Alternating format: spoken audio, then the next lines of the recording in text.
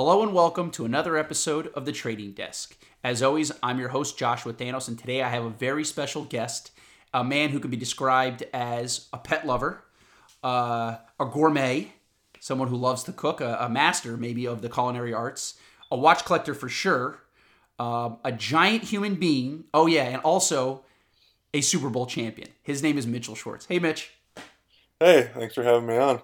Absolutely, man. Thanks for coming on. Thanks for taking time out of the busy day. I know we're all so busy these days. Yeah, not so busy anymore these days, that's for sure. And this is, kind of selfish here, but on a personal note, it's kind of a decent time because, we don't have anything. The season just ended a couple months ago. So really all I'd be doing right now is working out, an hour or two a day at the facility.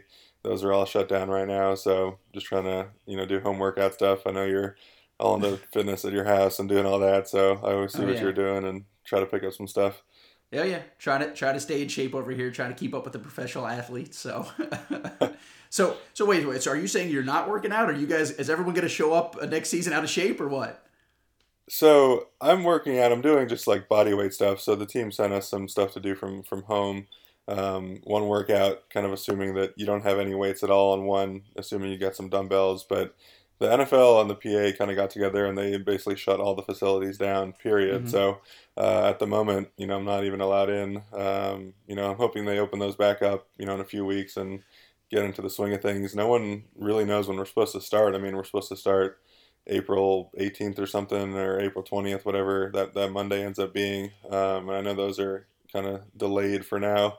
There's been some chatter potentially, they could just cancel the whole off-season program and we just show up for training camp, which happened in 2011 during the lockout. So it's happened before, and I think, guys would stay in shape and be ready.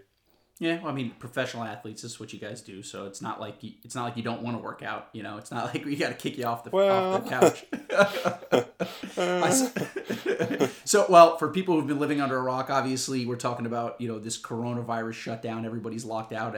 I guess this podcast started during this, so this could almost be like the Corona Chronicles or something. But it seems like everybody's just trying to stay sane and keep their head above water when it comes to their daily life, but and also people, if you live under a rock and you don't know who Mitch is, he plays for the Kansas City Chiefs, the 2019, or is it 2020 or 2019? Because it's like it bleeds into the next.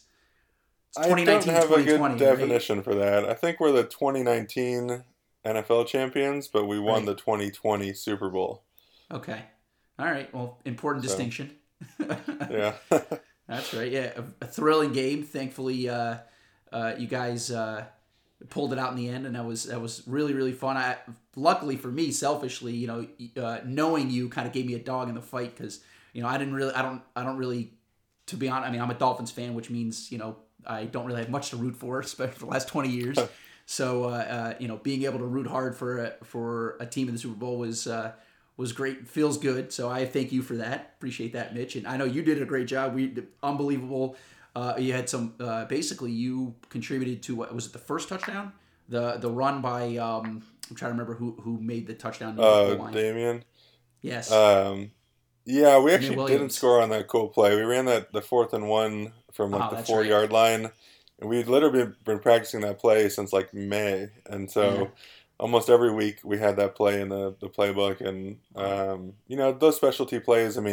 We do a little twirl and a dance and the whole line shifts, and it's a very high risk play, so you need to make sure you do it. But weirdly enough, going into that game, we liked that play as, a short yardage play. It's kind of just a dive at the end of the day, and typically that's where we carried it. But we also liked it kind of right in that 3, 4, 5 yard line range, and so we got a 4th and 1 like at the 4-yard line, which is kind of both situations that we wanted it.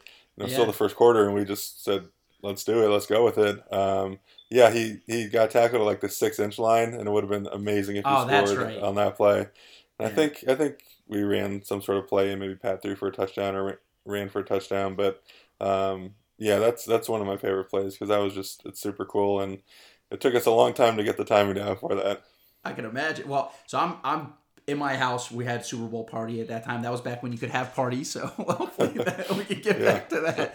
And all I'm yelling is, I know that guy. See the guy who made the block? I know that guy. That's awesome. Yeah. Yeah. Well, again, I thank you for that. That was, added some excitement to us. But so that was amazing. Obviously, you're still riding high. But before we get too far into the podcast, let's do our customary wrist check, the audio only wrist check. So, Mitch, what do you got on the wrist this morning? Yeah, I've got a JLC. It's a Master Compressor Extreme World Time, which is quite the mouthful, but it's a relatively new pickup. Had it for about a couple months here. I was supposed to be in Paris at this exact moment that we're taping this podcast. One of my buddies was getting married in Ireland in about a week and a half, and so my wife and I like to take an international trip around this time of year when we don't have any responsibility. So we kind of piggybacked off that Ireland trip, and we had this whole trip planned. We're going to England, going to Paris, going to Ireland. Obviously had to cancel that due to the coronavirus situation. So I had a Ball World Timer that I picked up last year and was kind of always looking to maybe upgrade that into something a little more official. There are a couple things I didn't love about that one, and so did a bunch of research. I mean, one of the things is, when you travel international, I don't want to be bringing extra watches. I kind of just want to bring the one watch that can do everything. And so I wanted something that, world time function, chronograph would be awesome, or some sort of bezel to time things. Want a good loom. I wanted to be able to jump in the water with it. I mean, a lot of the time we end up somewhere with a beach or a pool. Just me being big, I needed something, that was maybe over 42 millimeters, which also works well with world times because you do need the space to see everything. So I did all the research, kind of settled on this JLC, and I got it in the platinum case, which has the titanium core. It's one of the cool things with this watch is they tell you can golf with it and motorbike with it and everything in between, which I don't know that I'll test it to that capability, but it's pretty durable. It's rugged. It's got a strap change system that you just kind of pull a tab, straps pop out, so you can bring a rubber strap for the water. You can bring something a little dressier for during the day or at night. Kind of just perfect. I mean, it's got a gray dial, which I really love. They have this one in the stainless variety, but you got a black kind of exterior dial with all the different places in the world, and then you've got the 24-hour ring that's more white, and then inside of that is a black dial. And so personally, I felt like that was kind of a dial within a dial, where the platinum variant with the gray dial just kind of looks like the entire spectrum of gray there, and so kind of makes it look and wear a little bigger, and I love that. And so it's been wearing great. I love it. Honestly, I've been wearing it around the house a bunch lately, being at home, because all I do is cook essentially, and so pretend like you're somewhere else, maybe change the GMT. But it's a good watch to have on when I'm cooking, because I usually use my left hand to kind of shake pans and pots and all that, and I know that the watch is not going to be any worse for wear, all the shaking, right. And then it's got a chrono, so I can kind of, like yesterday I made shrimp with rice and started timing when the rice went on, and just kind of ends up being a pretty good stay-at-home watch as well. So that's what I've been rocking, and I've had a lot of fun with it. Cool. And I think is that the newest piece in your collection? The Ox is technically the newest piece. Oh, that's right. You just received that. Yeah. All right. So we'll talk about that in a second too. But but that's cool. So I know that when you were thinking about getting this watch, you were texting. You and I were texting about it, and we're like, hey, we need a waterproof world time. I can't remember if chrono was was a deal breaker or not, but I remember we were going through and trying to figure out. Yeah, so we were trying to figure out what it was, and then this came up. We're like, but I don't know, and then it ended up being the JLC, which I mean, as far as diving world timers, there's no other better option, right? I mean, I think we decided to figure that out, right? I think so, and like you said, I mean, the one I looked at the Squadra version, which you had shown me in person, and I realized that one was a little chunkier than I thought it would be, and also 15 meters water resistant from 10 or 12 years ago. Probably couldn't swim with it. Yeah. And then you sent me the JLC in the steel with the black dial, and that's the dial that I didn't love quite as much. And so once I did more research and saw the gray dial, it kind of all just clicked into place for me, and fell in place. Like you said, got the chrono on top. Nice, awesome, man, cool. Well, that's fantastic. That was a perfect audio wrist check. I think most descriptive we had so far. So nice. I think there's no doubt about what you have on your wrist. As for me, my watch is not quite as exciting. I have a Panerai PAM 002. So this is it's a vintage Panerai. I guess you call it vintage. I mean, it's from 1997. A serial. This watch has an interesting story. A friend of mine owns a hotel in Jamaica, and I went to visit the hotel. We stayed for about a week, my wife and I, and he says, "Hey, by the way, I have my friend has this watch. He's had it for I don't know how many years. He found it while he was scuba diving off the coast of Negril, and that's where we were at. And he goes, he wants to know if it's real, and if it's real, if it is real, if it's worth anything. So I went and found it, and the watch was, number one, it was real. Number two, it was absolutely destroyed. It looked like it had been sitting under the water for, in the ocean for years on end. The dial was, had a lot of patina, as you like to call it, or as I like to call it. But it's really just water damage.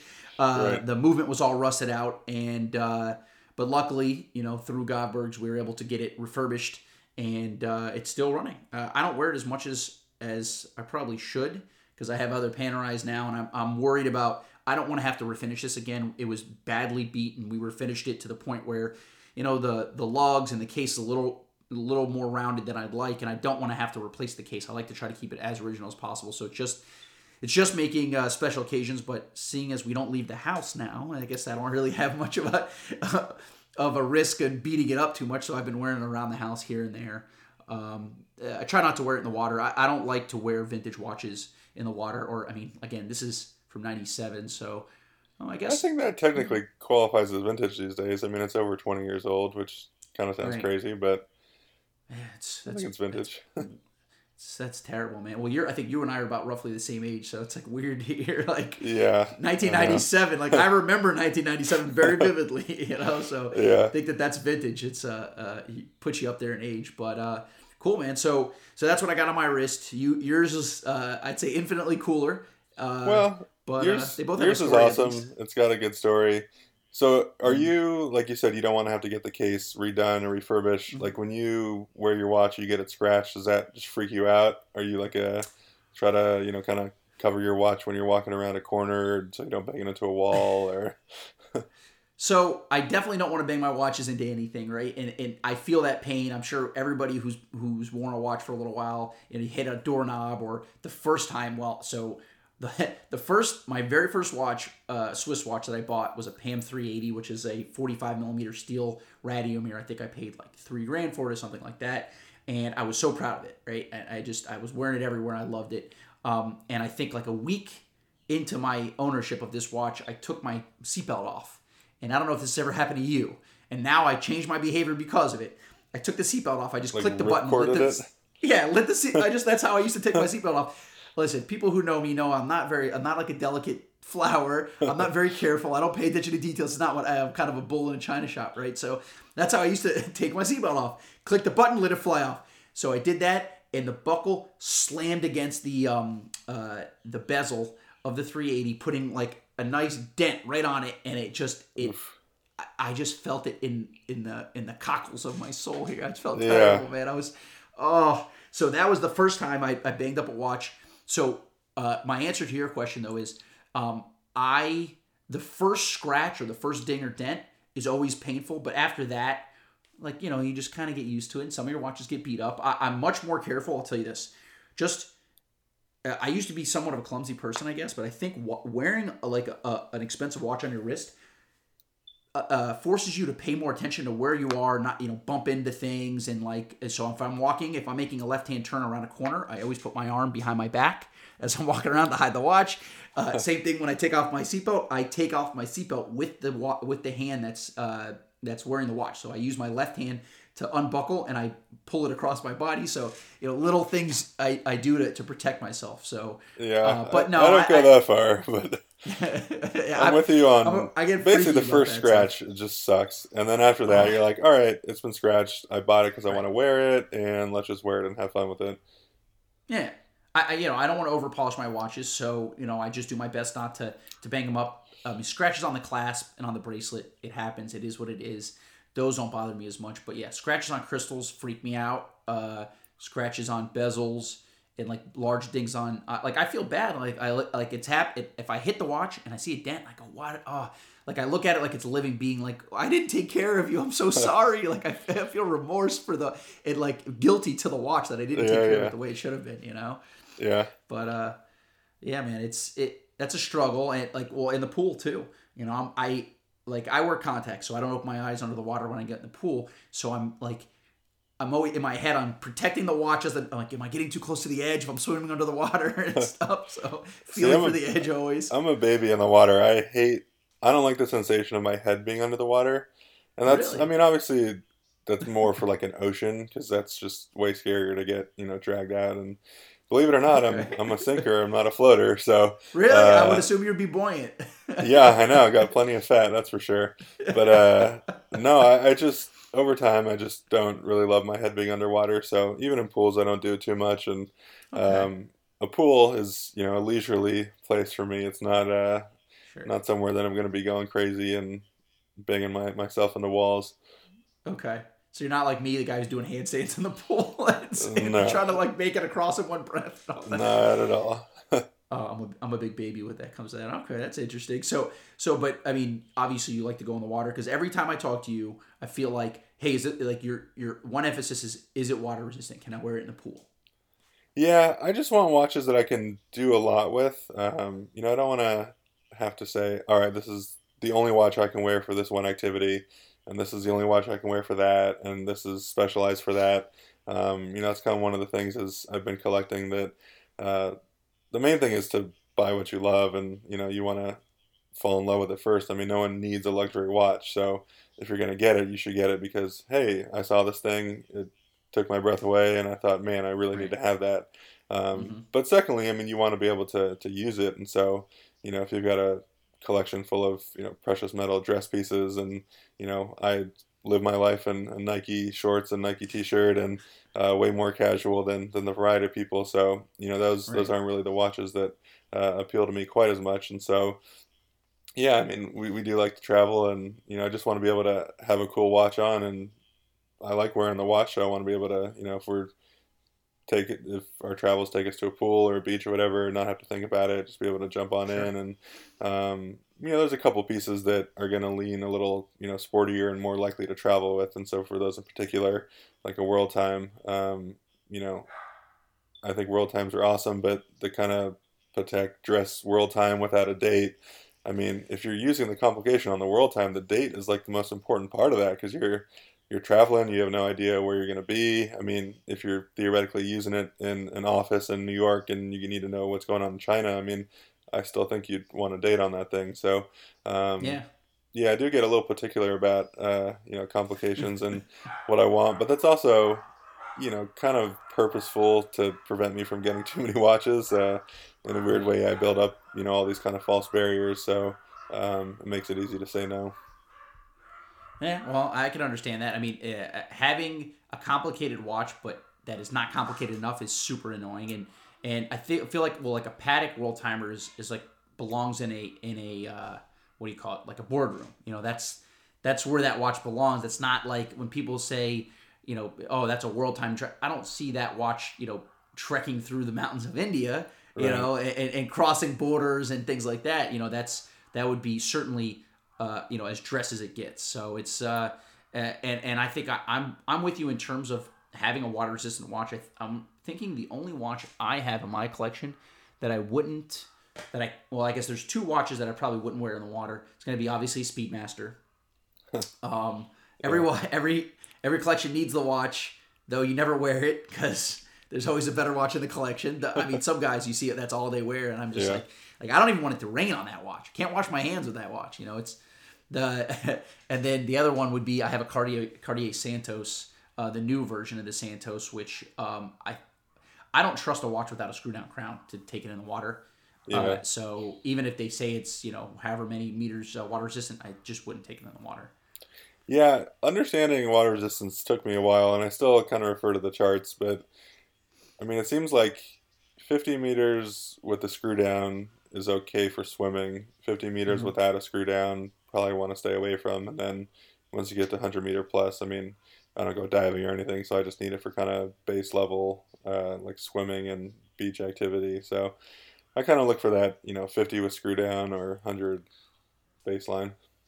Makes sense. That's it. Well, so one thing that people never take into account when it comes to water resistancy is that a lot of these brands, the way they set and test their water resistancy is in a little simulator, and it's a static simulator. So it's basically just they put it in this. Well, sometimes there's ones that are like it fills up actually with water, but others it fills up with air or compressed air. And what it does is they test it to that rate with no movement. But if I am wearing my, say, 50 meter water resistant watch and I jump into the pool, so maybe I'm not going 50 meters down, but I'm creating more than 50 meters pressure when the watch hits the water. And so people are like, oh, this thing should be, water resistant to 50 meters, but I jumped right in the pool and whatever. It's like, yeah, well, listen, man, you're creating a lot of force. So it's pressure. It's not actual depth.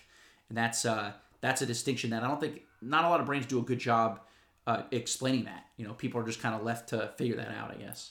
Yeah, for sure. And then, that's one thing when you got a chronograph that's able to dive, typically it'll be kind of the screw out pushers. And, when you're looking to go time something, it can be a little cumbersome to kind of unscrew those, and then you got to click it and remember. And that's another cool feature of the JLC is it's got just the quarter turn system, and you turn it just a quarter, and then, it's got a red arrow telling you that you need to close it back to dive with, but kind of chrono on the go. You don't have to unscrew it too much, and just another cool advantage to that piece.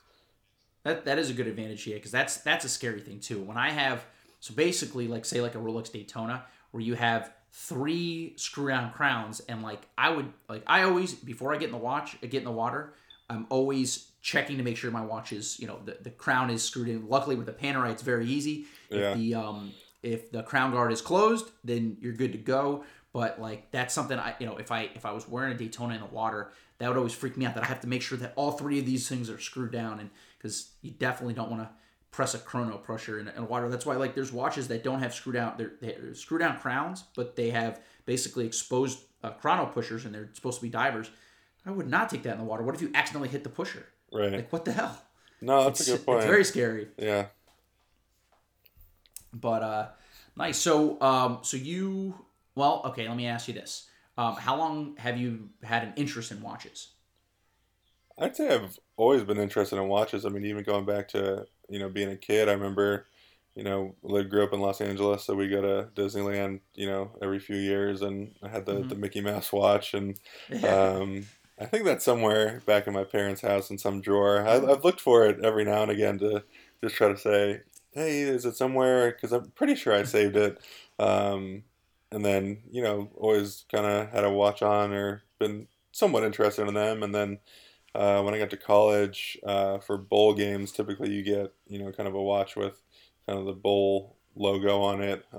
So you're able to get, kind of a free watch every year or two, which was cool. And then, got to the NFL and still had a decent interest in him. And then one of my buddies, one of his friends, they were kind of big time watch guys and got me into the luxury aspect of it. And so really that side of it and just kind of watching the market and all that has really been the last 4 or 5 years, I'd say. Sure. It's kind of evolved for you. So it's actually, I have a funny story. My friend John Callahan, who used to run a watch boutique in Cleveland, which that you were drafted by the Cleveland Browns. So I know your first, how many years did you spend in Cleveland? 4. 4. So he was telling me during a podcast that I had with him that he remembers you coming in with, I think, 2 other players to look at watches, and he was like, oh wow, these guys are this is pretty cool. He's a huge Browns fan, he's a big sports fan. He's like, oh, I got these guys coming in, and they're like, they actually like watches because he's a big watch nerd, of course. Yeah. But that's funny, it's a small world, obviously. Yeah, no, that's cool. I think the store had some Italian or French name or something that was hard to say, but I definitely remember that watch shop. So that was one of the best ones to go to for kind of alternative brands.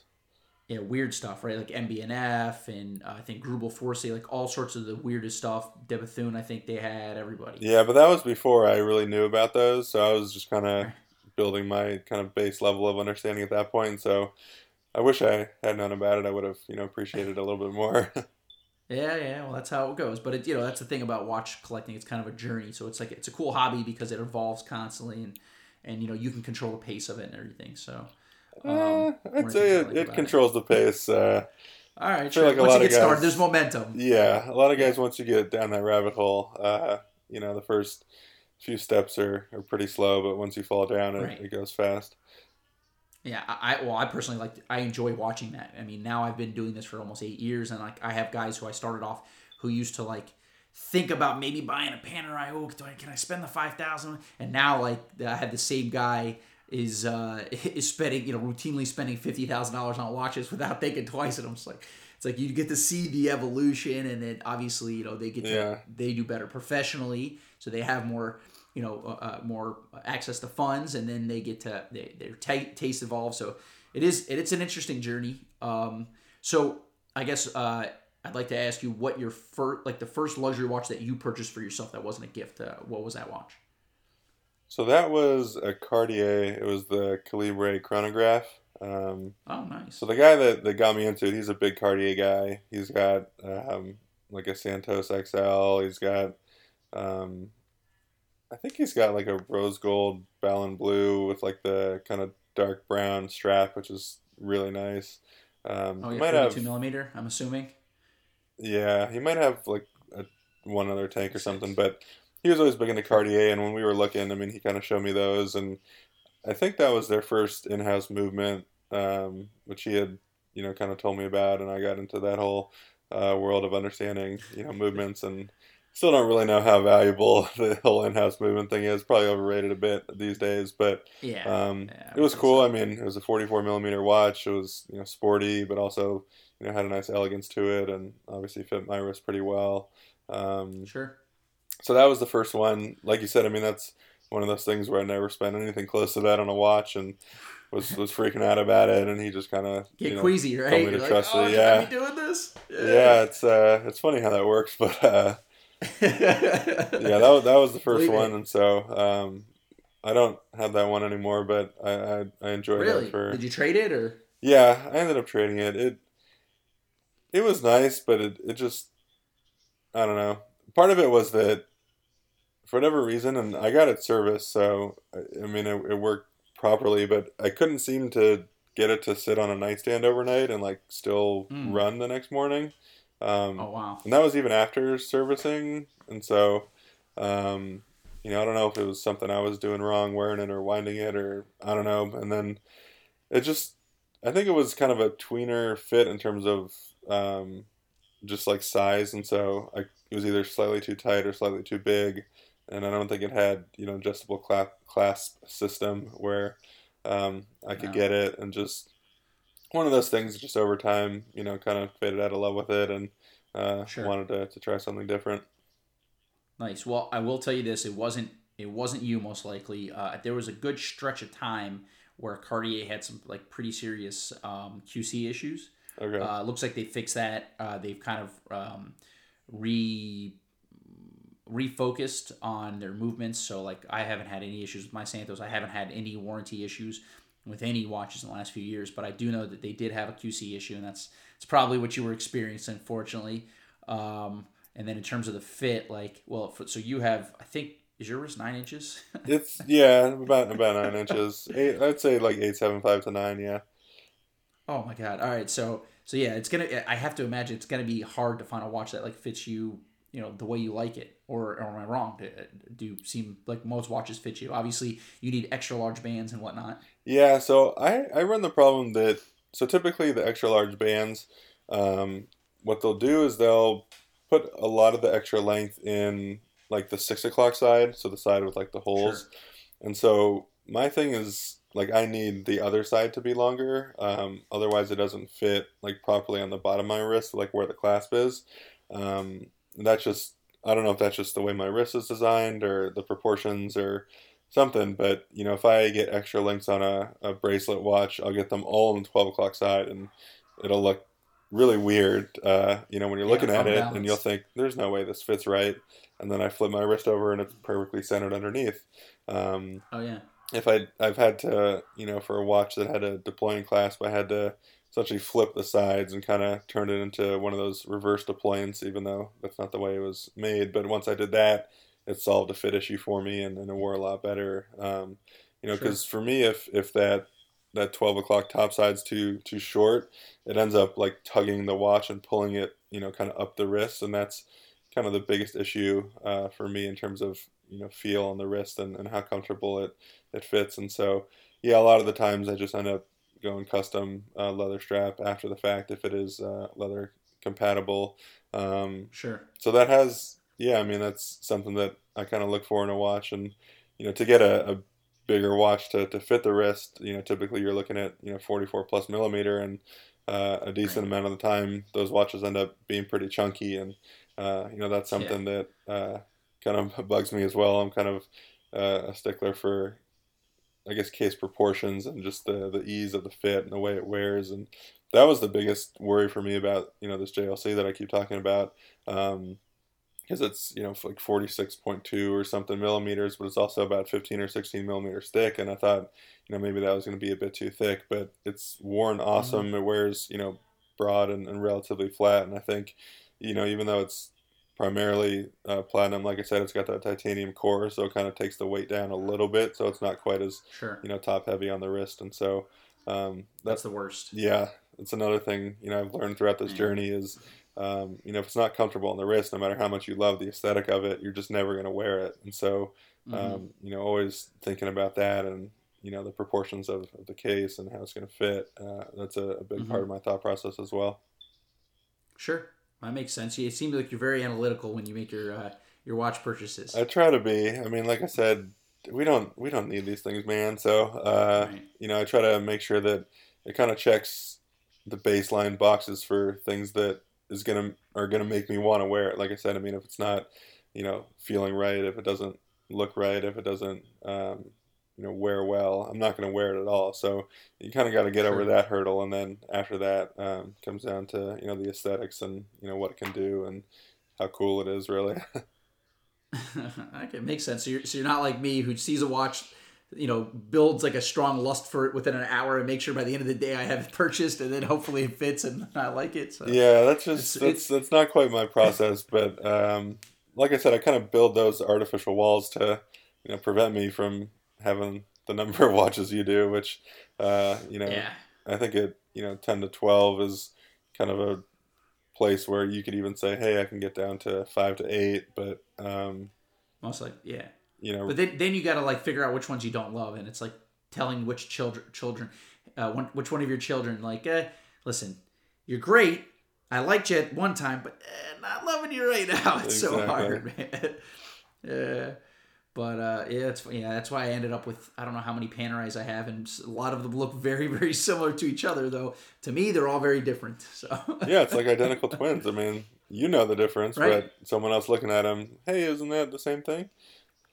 Yeah, there you go. I like that. That's a good analogy. I really that makes me feel good. So, so your first watch was that Cartier. You traded that watch. What did you trade it for? That's a good question.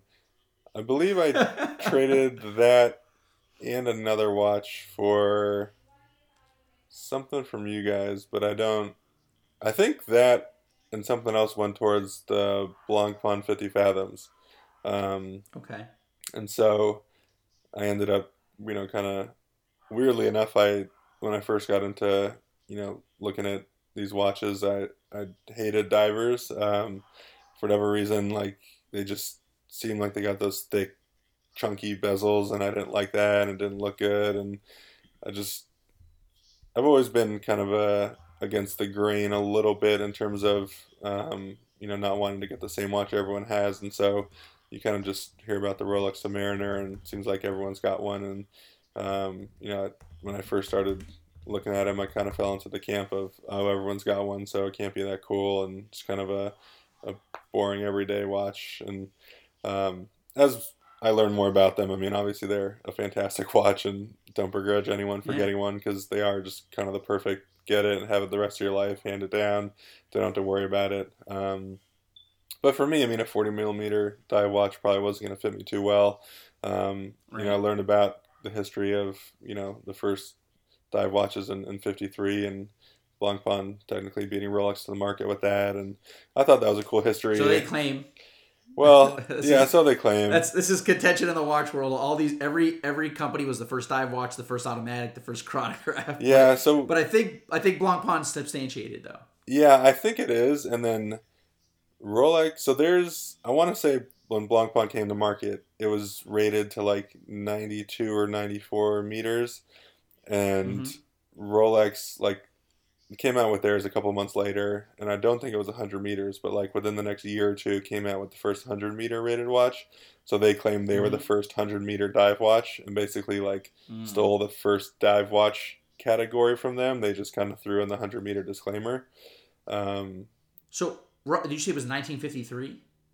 That was the year that the sub and the 50 fathoms, I think, both came to market. Yeah, released. So my question is, as a Panerai enthusiast, Panerai was making dive watches during World War II, so in the 40s. So I guess are they saying that those were the first production pieces, and obviously for like commercial production and purchase. Okay. Yeah, obviously Panerai, the history of being worn in wars and the water. Yeah.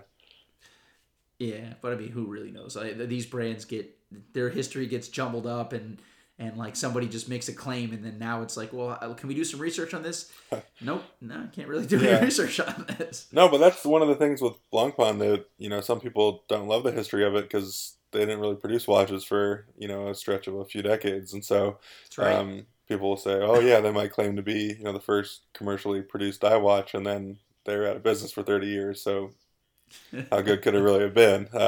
So there's a couple ways to look at it, and obviously Rolex has been chugging pretty nicely since '53, so I think they're doing okay, even today. Yeah. So all right, cool. So you're 50 fathoms, right? Because I think I remember you making that purchase, and then why don't we do like a little bit of an overview of your collection then? So I know, so obviously you have the JLC, you have do you still have the Blancpain? I do, yeah. Okay, I know you have a Panerai. I do. I have the 266, which is very special a watch. 1 out of 30. It's a rose gold with like a matte blue dial, manual wind. I think it's 8-day power reserve, and also they call it a GMT. It's technically a dual time. I don't know why they do that, but it's not a 24-hour counter. So to me, it's not a GMT. It's a dual time. But you're a stickler. It's a cool piece. I do have a Speedy, as you said. Everyone's got one. Well, so just to be clear, the Panerai it's a Radiomir too. It is, yeah. So that's a 45 millimeter Radiomir. Sure. Which wears pretty well. It's a great watch. Was that your first Panerai? No, I had a 441, which was the black ceramic, and that one was one that just like fit and wore also terribly. GMT? Yeah, also GMT, but also not GMT World Time. So that was one that really cemented my thoughts on case proportions and wearability. It was a 44 millimeter Luminor case, but it was like 17 or 18 millimeters thick, and no matter what strap I threw it on, it just kind of like flopped around on the wrist. It was just so big and bulky, and I didn't love it. And I ended up moving that one on, and so this one's my second Panerai, and it's a millimeter bigger, but I think the case wears better. It's a few millimeters thinner than that one was, and those wire lugs. It's an easy fit. It's basically no lugs, and that's what's so great about that. Essentially, it wears the Radiomir wears more like a 42 because it's a big flat case with no lugs, and the strap just kind of goes right up against the case.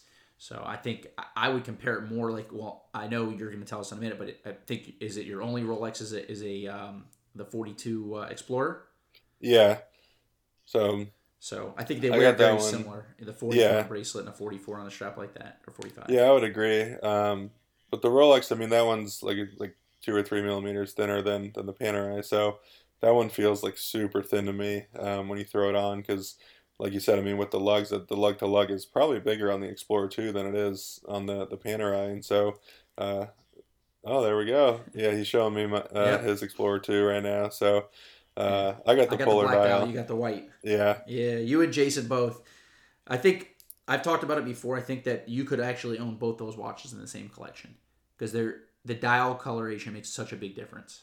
Yeah, I agree with you. And part of the reason I got the white, one is I just didn't have a white dial in my collection and needed something a little bit lighter. And then also, I think over time it'll kind of age well. I mean, I know it's not going to probably do the cream dial of the mid 81s, but I'm curious to see how that one ages over time. And then I just think because the bezels, the steel, the silver, the white dial kind of blends into it a little bit better, and so it looks more like a true 42 millimeter dial than it does where the black one's got the contrast from the bezel. And so for my wrist, I've needed the one that probably is going to look a little visually bigger, and I thought the white dial did that better.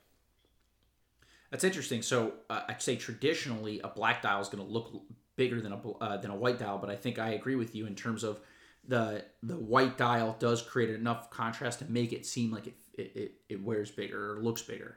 Yeah, and that's when I think on the current ceramic Daytona, the black dial is going to look bigger because it's just one color scheme for the entirety of the case, where the white dial is going to play a little bit smaller because there is that contrast, and you're truly just seeing the smaller white dial inside of the bezel. And so, also weirdly a piece that is super small to me. I didn't realize how small Daytonas were until I saw one in person. Yeah.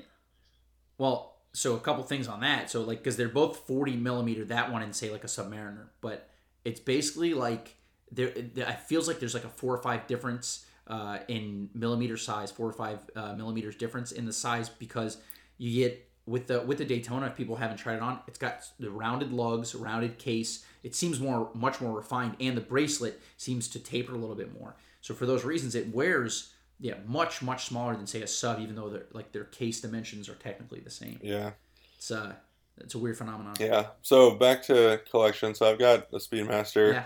I actually found a birth year one from '89, and so I had a Dark Side of the Moon, which again didn't wear super well for me. It was a little bit thick, and I just couldn't get kind of the right fit with it, and so I moved. Also 44 millimeter. Automatic. And also ceramic. So I fell into the trap of thinking, oh man, I really need a ceramic case, which led me to the Panerai, which then I flipped into the Omega, which then I realized like the Omega visually is beautiful. It's got, especially in the sun, I mean, the indices like catch the light really nicely. The crystal's awesome. It's just like a really vibrant piece in the light, especially. And so I love the aesthetic of it. It just didn't wear the best for me personally. And I know people, love those and wear those. But so I ended up getting this Omega, from '89 Speedmaster. Probably the smallest piece of my collection right now.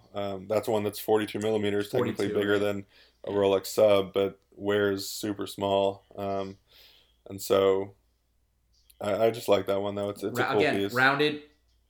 Rounded case, rounded lugs, and also it's manual wind. So all those make such a big difference, and that's why I always preach that like the size of the millimeter size of the watch usually does not tell the whole story.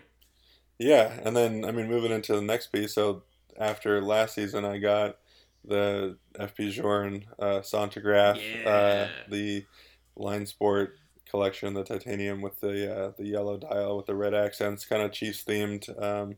Had a good season personally, and then team wise we made it one game away from the Super Bowl, but just kind of saw that piece, thought it'd be a cool commemorative version. I happened to make the APL Pro team. I made the first team for the first time, which was really cool. I made a couple second teams, and so one of the few times I've kind of overdue marked a thank you, but one of the few times I've just said whatever, I'm just going to get this because I got a cool accomplishment. And so that piece, 44 millimeters, very sleek. I mean, kind of classic Journe that he keeps it really slim.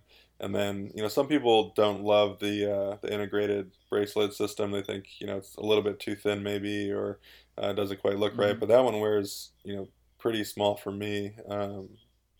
It's 44 millimeters. So by size, it's, pretty decent size. But like you said, in terms of wearability, it's basically got no lugs. It just kind of the bracelet connects to the case, and so that one wears small, but it's a super cool watch.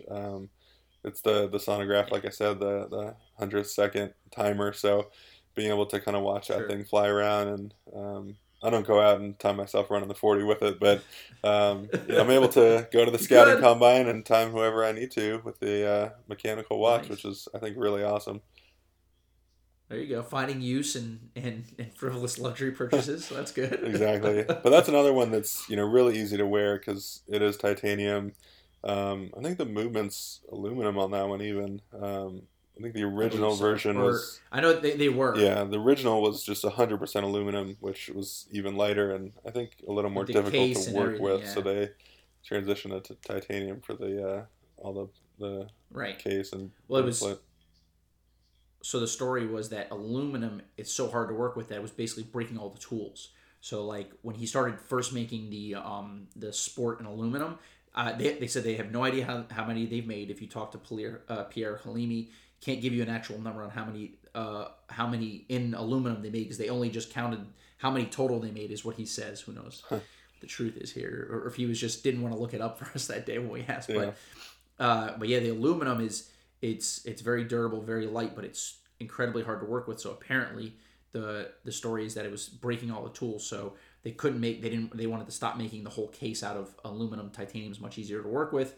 So then they switch it to titanium, and then now these new 44s, they're all titanium cases. But yeah, I believe the most of the components of the movement are aluminum, which is cool. Like, what other brand is working with aluminum? Right. I mean, I just think, I know he gets a lot of pub on from you guys, but I do think he makes a lot of awesome stuff. The Resonance in particular is probably my favorite dress piece, but probably wears a bit small on me.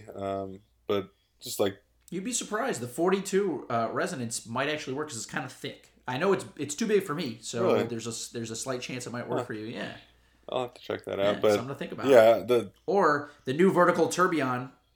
Maybe that's your next purchase. Very thick. Yeah, that's a big sucker, both physically and pocketbook wise. So, that's gotta sign a big contract before you buy that. Yeah, I know that's out of the price range there. Sure. But it's so. Have you met Jorn yet? I have not. Okay, so we got to make that happen. Yeah, that would be cool. I've heard he's an interesting guy, but a lot of fun to be around. Oh yeah. And love to meet him. It'd be cool. He's a very passionate individual, very focused. He knows exactly who he is and what he's there to do. And I always, from my experience with him, I always, I describe him as like a terrorist in his own building. Like, people are just terrified of the guy because they don't want to upset him, and like he's got such high standards, and like he asks you to do something, you do it. Right. It's not even asking; it's an order. So, but you see what comes out of that type of passion is these unbelievable watches that are different than everything else. I mean, there's no other micro brand or independent that is as successful as he is. Like, you're not going to call AP or Patek or Rolex like. Even though those are independents, those are not in the same class as like a micro brand where it's just the vision of one guy. So I mean, you have like Voutilanen. You also have like the Groeneveld brothers who make like unbelievable watches, but no one has been as successful as Jorn, it seems. Yeah. Like, to this point. I love that he just seems to not give a crap about what anyone else thinks. I mean, I'm sure he's going to just stop making the Chronomet Blue just because it's too in demand. He's just going to say, screw you guys. And just stop doing that, which seems like a Jorn move. And he just makes the amount of watches he wants, and that's it. And he's just, like you said, he knows what he wants, and I respect that. I mean, that's really cool. I'm sure he can make 1,500 watches in a year if he wanted. I'm sure he could sell them for more if he wanted, but easily. He kind of doesn't really need to do that. It's all about just making really cool watches, and I'm sure he makes a decent penny off it, but it's not about truly maximizing his profits. No, he could be raising his retail prices, which he hasn't done yet. And even when he took investment from outside investors, which some of us thought maybe this might be the end of kind of that era in Jordan. In fact, it was the opposite. It was just a way for him to secure himself, so he doesn't ever have to kind of kowtow to anybody else. He gets to just do what he wants, which is That's very inspiring. Yeah, absolutely. It's the American dream in Switzerland. From a French guy. There you go. A hardy French watchmaker in Switzerland is living the American dream. There you go. Oh god. So all right. So the Journe, which was, I know that was a huge purchase fee. That was unbelievable. Actually, I have a friend of mine who got the same watch as well, and you guys kind of bonded over social media with him. The Journe Identity. Yeah, he was so stoked when he found out that you got that, or that once he got it, and knew that you had it. That was really cool. And then what else? What's the next watch in your collection that you would? Well, I mentioned the Ox earlier, so that's right. The Ox Un Junior perpetual calendar that I got. Kind of custom made process from them. I got it in 47 millimeter titanium case.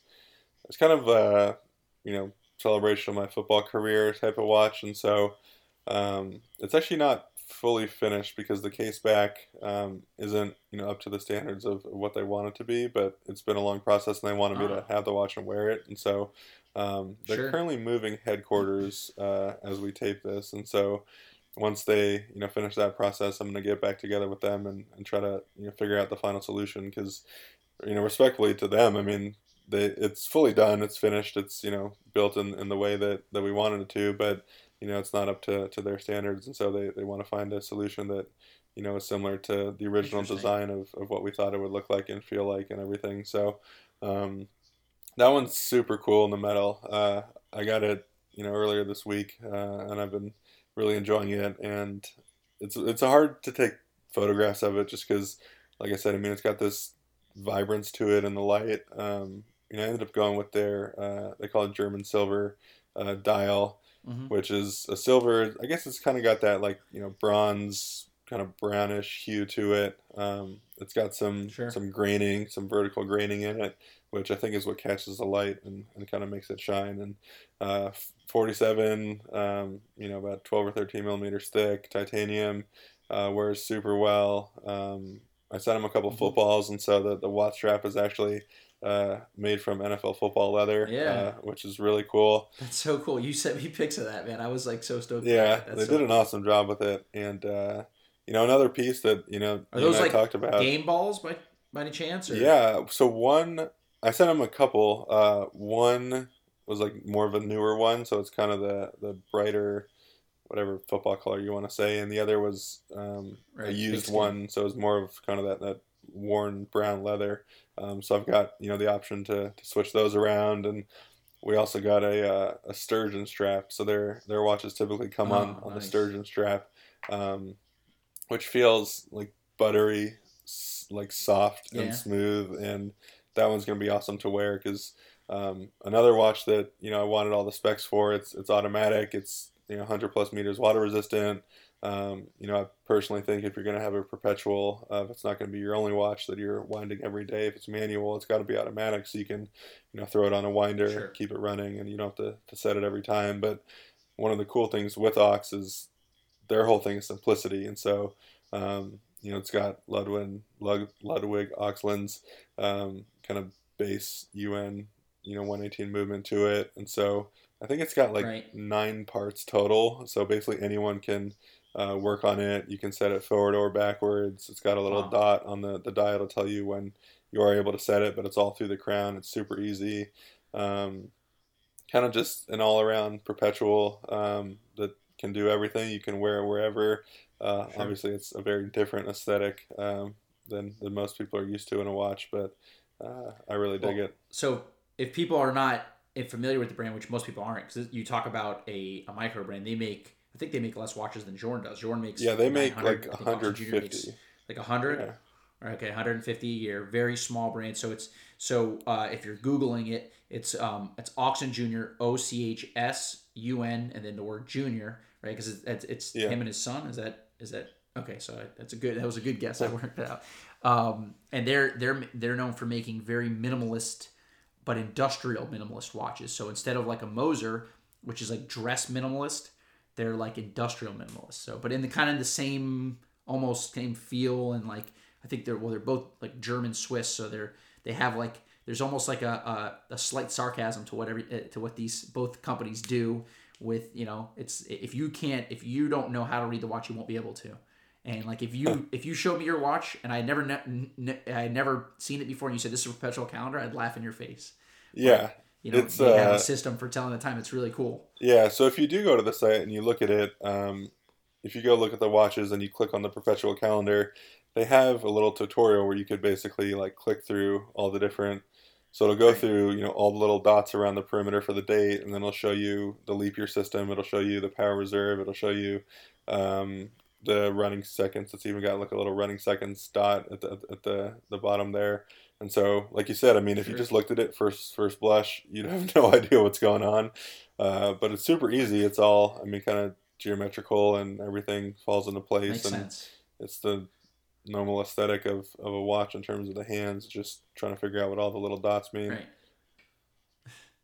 Well, it reminds me almost of like an Urwerk, where like where they have like their rotating like planetary system to tell the time. Where if you look at it at a glance, you're like, there's no way you can tell time. And then once you kind of focus in, you realize, oh, this is actually as simple as it gets. Like it makes a ton of sense. And I think my first experience with Oxen Jr. was that way. That like I looked at it first glance, what the hell is this? You can't tell time.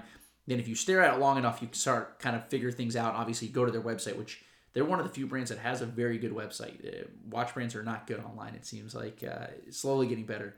But yeah, the way that their tutorials are actually fantastic. I remember going through those probably 4 or 5 years ago when I got my hands on the first one that we had way back at WatchyWant down here in Florida. Yeah, but they're, obviously I wasn't able to see the piece or anything in person before, but right. Very, very pleasantly surprised with it and how awesome it's been to wear around. And, like I said, it's kind of off the beaten path, but I do kind of prefer that in a watch. So. You got the only one in Kansas City, that's for sure. Yeah, I think so. Yeah, probably in the whole state of Kansas or Missouri. I guess you're in Missouri, so probably both. Yeah. Yeah, not many out there. That would be a fun meetup. Everybody who has a Oxen Jr. Perpetual. Yeah, not. You could organize. It's going to be a very small group. Probably a small enough group we can meet right now. Oh, so you can't meet more than 10 people, and I'm sure that's it's right. Yeah, it would be within well guidelines. under the CDC guidelines. All right, so let's make it happen. Maybe we could do a group podcast. Yeah, exactly. Oh man. All right, so the Oxen Juniors, that one has been so because you were talking about that before the Super Bowl, right? If I remember, because you started this process before that. Yeah, I started back in it was July or August, and we had laid out like a full schedule of when we expected things. I wasn't sure. They have an assembly program where you can go and visit them and literally assemble your watch. I mean, that's one of their, like you said, the minimalistic parts of it is they say, hey, your watch is so easy to assemble, and anybody you can come make here this. and you can assemble it, which I thought was super cool. I just didn't know with the football schedule and being able to work that out if that was going to be a possibility. So we kind of left that open. Obviously, I wouldn't have been able to do it anyway, but I ended up not opting for that. And so it was supposed to be done somewhere in kind of the January, February range because we were doing, a custom case back, custom engraving, working with some different colors on the front and trying to figure out the style and what we liked. And I was trying to do that throughout training camp and football season too, which for me, as people can tell, I love watches, so that's a nice attraction for me. But like I said, I mean, it kind of, the case back situation dragged on a little bit longer than they would have liked. And so, that led them to just say, hey, we're just going to send it to you. Like we said, case back's not where we want it to be. We'll get it perfect. And then, as we've talked about the minimalism, they can literally just send the case back. And I go to a watchmaker and they unscrew the case back, screw it back on, water test it to make sure the gasket's still working. And that's it. It's that simple. Wow, yeah. That's interesting. So that's one thing that I didn't realize that they're that minimalist in terms of the engineering. That's actually adds a little level of attraction to me for these watches too, because that's always a concern whenever I buy a watch. For example, Panerai went all in house with all their movements. I kind of prefer the previous ETA movements because it's more serviceable. There's more guys who know how to do it. The parts are more available. So personally, I kind of shy away from in-house movements. But maybe an Oxen Jr. maybe makes sense because it seems like it might be highly serviceable. That's interesting. Yeah. Cool. So, all right. So I guess let's wind this down a little bit, and I guess my next question will be probably my last question. Have you made a celebratory Super Bowl purchase? Are you going to attribute the Oxnard Junior to that, even though you started thinking about that beforehand, or are you thinking about something, or like what's the process there, or nothing? Or are you just get your ring and no? I've been thinking about it for a while. I'm not sure what I want to do, what direction I want to go. I do have an AP scuba that's incoming that is currently in the shop. Just getting the bezel wasn't like 100% aligned to 12 o'clock, and I realized over time that was going to drive me nuts. So I figured might as well just get it fixed while we can. So I'm still awaiting that, and then with this whole situation, who knows when that's going to come. But the cool thing is it's a Royal Oak offshore. I think the original diver from like '08 or something. It's a boutique special, and so the interior ratchet dive bezel is actually red. So Chiefs colors, which is cool. And then we're gonna fit it with a red rubber strap, which looks super cool on the watch. And so that one's supposed to come, end of month or maybe next month. And so theoretically, I could kind of attribute that as a Super Bowl watch, even though it was purchased before the Super Bowl. You got that before. Yeah, I know. So, exactly. I remember that purchase. I'm not sure when I get that if that's going to just feel like a Super Bowl watch to me. The Ox is more of a just like kind of career journey watch. On the case back, we got a football engraved, and then also the logos of the Browns and the Chiefs, because it kind of just encompasses my whole journey. Sure. I got some thoughts, what potentially getting like a super cool watch as a true Super Bowl watch. Talk to some people. We kind of think, gonna wait to see the ring, potentially kind of match up the metals and the color schemes, and see if there's a possibility to do something cool there. So Richard Mille makes a red watch. Yeah, I got a couple teammates with those. They're really cool. That's right. Honestly, the one that's been sticking in the back of my head's a Voutilanen, because he does make a 44.5 millimeter watch, believe it or not. He's made a couple of those custom. And I think, just kind of looking around, I think what I do is something, because it was Super Bowl 54, so you could do, a 5 and a 4 on the dial, and it just kind of looks like 54, and have those maybe in red, and the rest kind of create like a California dial of sorts, like a Panerai California dial. Oh, yeah. And so do like Roman numerals for the rest of them, and do a 5 and a 4 for that, and then obviously, you can't go wrong with a Voutilanen. So, I don't know. Sure. Interesting. Well, we'll see. I know some of the Eagles players in Philly got some custom work done to like their gold GMT. It's like a big flashy gold Rolex, and then I think they had like some something on the dial. I can't remember. I think it was like basically what the ring looked like. Cool. They had that on the dial. I saw those. That's a cool idea too. Yeah. Yeah, so I think in my process, I think I'm going to wait to get the ring, kind of see what that's looking like. Obviously, in no real rush to do anything. And then, we'll see from there. I don't see myself being a Richard Mille kind of guy. If I was going to spend a couple $100,000, there's a lot, I think, cooler and better watches in terms of... Yeah. I don't know, that's getting into minute repeater category. That's getting into Grubel 4C Tour Beyond category. That's right. I'd probably lean. I can see you wearing a Grubel though. Comp. Yeah, I've looked at those, but man, those are freaking expensive, and I don't. Like I said, I don't know that that's ever going to be a realistic price category for me. Prices might be coming down now. Listen, although what's funny, we've been seeing I've been paying attention, obviously, because we're still buying and selling them. Been selling a lot of watches, and prices have come down. But on the super high end watches, we haven't seen an insane drop. We've seen 10 to 15%, kind of across the board with all brands, and that even with Richard Mille, even with the Grubels and things like that, we've seen a drop in value, but nothing not half or 3/4 drop in value. So I guess that's good for anyone who's been buying watches over the last few years. Yeah, and we talked about that a little bit, but I think the guy who's buying a Grubel is going to be the guy who his portfolio is maybe down 10, 15, 20% right now, but that still means he's got $50 million in his portfolio. So, I think he's gonna be okay. I think it's going to be, like you said, kind of that $3,000 to $20,000 range where people are, kind of saving up throughout a year to buy some Mariner or something like that. And my hope is that this frickin' bursts the $25,000 Daytona bubble and that pricing comes back to earth a little bit. But that's to be seen. Well, they're down a little bit. I think they're closer to 20 than they're 25. But if you ask my buddy Mike Manjos, I could see it happening as well, that once this thing clears, there might be a big boom and then things go bonkers. Like the question I've asked Manjos and a few other people, it's like, first question is, during this downturn, do you think we'll see a sub $20,000 white dial ceramic Daytona?